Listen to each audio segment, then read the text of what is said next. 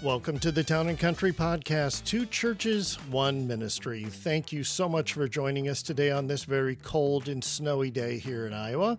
I am your host, Jonathan Ilian, and once again we have with us Pastor Kevin Richter, who is pastor at St. John Lutheran in Reinbeck, Iowa, and Dr. Gerald Kapanka, who is pastor at Immanuel Lutheran Church in Cedar Falls. Welcome back, gentlemen. How we doing?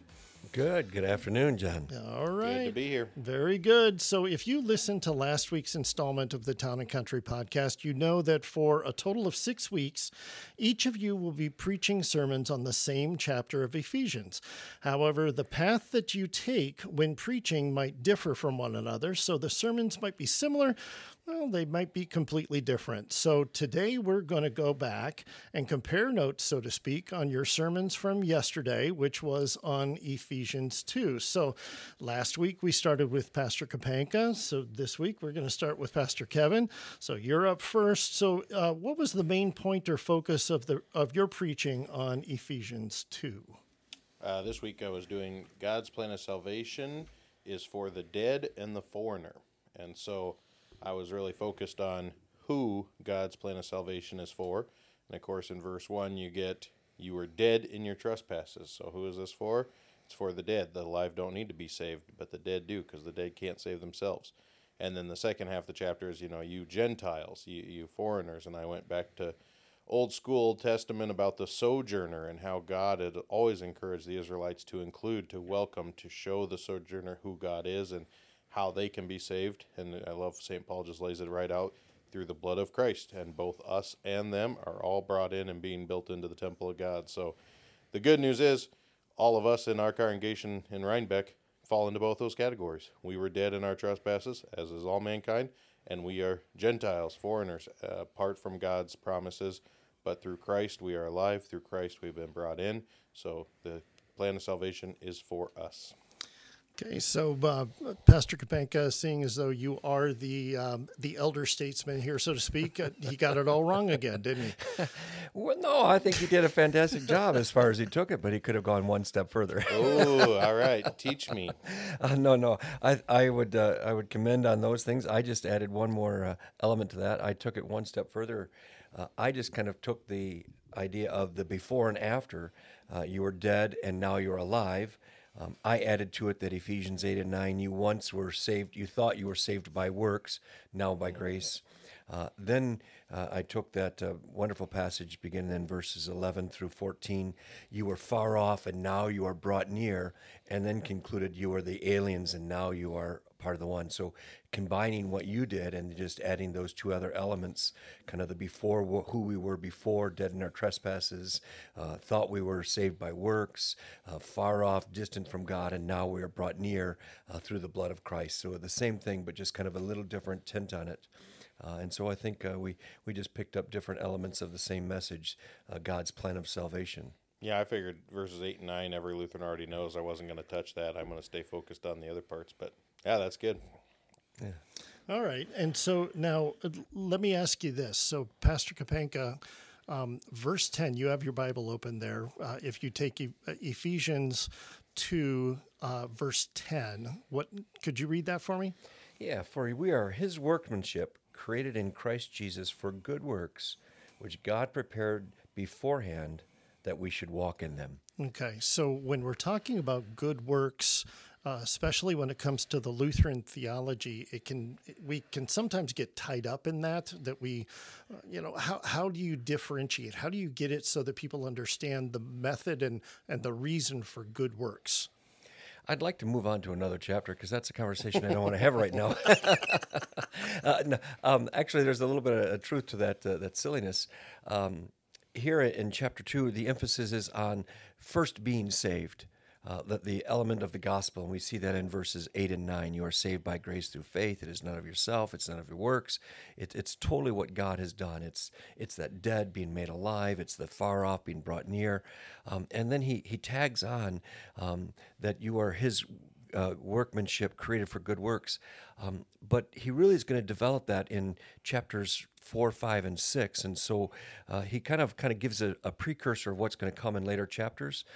So we didn't really dive into that in this installment of the Ephesians sermon series because it really, good works follows what happens after our salvation. And we get in trouble as soon as we try to blend or get those out of order. You put the cart before the horse, and you always get mixed up. And so salvation comes first. We are saved by grace through faith. And then as God saved, redeemed people, then the good works flow from that. Yeah, I would say, this is the 1 through 10 is all one section. This is one thought, really kind of probably one sentence from Paul, because he loves to do that. You were dead, and he ends with good works that you prepared for you to walk in. And so dead people, this is the emphasis, and one of the things I really stressed on is dead people can't save themselves, because dead people can't make decisions. Dead people can't do good works. Dead people can't keep the law. Dead can do nothing. You're dead. So it's up to God to make us alive. But what has he made us alive for? To live the life he's created for us to do. And so those good works are just simply part of that new life he has given us. I mean, we bring our children into this world and want to give them the life. That doesn't mean we expect them to be our slaves and serve us and do all these things for us, but we have a life for them. We want them to live and do those things that are just part of living life. And so good works that he'll get to in the holiness of living and those things in 4, 5, 6 are just part of the life God has given to us, because he has made us alive to live those works, because we on our own were dead. Exactly. Just being who you are. Correct. It's that whole nature of who you are. But I think that Paul does this systematic reality of first laying out the proper order, that you are saved first, and that's what the emphasis is, as he says in verse 5, you are saved by grace, and then again in verse 8, you are saved by grace. That's his main point that he's striking home here. And then after he's struck that home in the first 3 chapters, then in chapters 4, 5, and 6, he says, now as a saved believer, this is what it looks like in your life. I was thinking about this analogy the other day, because I was doing some stuff with the law. We're free from the law, but we still live under the will of God's law for us. We still live the life he wants for us. And I was thinking about the Holocaust, that we come in and we free the Jews and all the others who were in there from the oppression of the Germans and from these horrible conditions of the Holocaust. And we release them back into society. But now in society, they're still under the national laws. They're still a citizen of a civilization where they're expected to live this way, not because that's what they set them free to do, but just simply because this is now where you live. And so if Jesus sets us free from the law of sin, from the curse of sin, the death camp that we were in, and now we are free to live in God. We're still in his civilization. We are citizens of his kingdom and live in that civilization as he meant us to live. So it's being set free to be part of his community. And that's why I love, citizens, that word, because I think sometimes we always want to go to family. We always want to go to child, which again is a perfect scenario. It's a beautiful illustration, and it does work, and it's what God tells us. But that citizenship kind of adds that extra layer to it too. Yeah, and he picks it up so wonderfully in verse 19. So you're no longer strangers and aliens, but fellow citizens with the saints and the members of the household of God. Yeah. He just kind of pulls that right in and says exactly what you're saying there. Or I should say, you're saying what he says. Well, and that way we can even look to the saints and some of their good works and say, that's not what got them to be saints. They already were saints. But we can look to their good works and say, that was a good life they lived because Christ had saved them, prepared those works for them to do, and they did it, and give them that theory too. So, and I think it's so important for us to continue to hear this over and over again, as I kind of mentioned in the sermon yesterday, is even though we know intellectually and that we teach it and preach it, and it's in our confirmation classes, it's in our catechism classes, that we are saved by grace through faith, yet recent surveys tell us Christians, and even Lutheran Christians, still, when asked the question, why do you get to heaven? At a 50% margin will say it's based on something I did or something I didn't do. I didn't commit terrible crimes. I didn't do bad things. I did these things. I grew up in the church. I went to church. I was baptized, and therefore I should go to heaven. And so we have to continue to emphasize the grace and the forgiveness and the free gift. And it's only then, once we have that, then can we talk about what it means to live in that state. Well, and I talked specifically about that yesterday of, why is it so important for us to confess our sins? Why is it so important for us to acknowledge we were dead in our sins and trespasses if we're alive? If I have new life, why would I keep pointing back to the fact that I once was dead?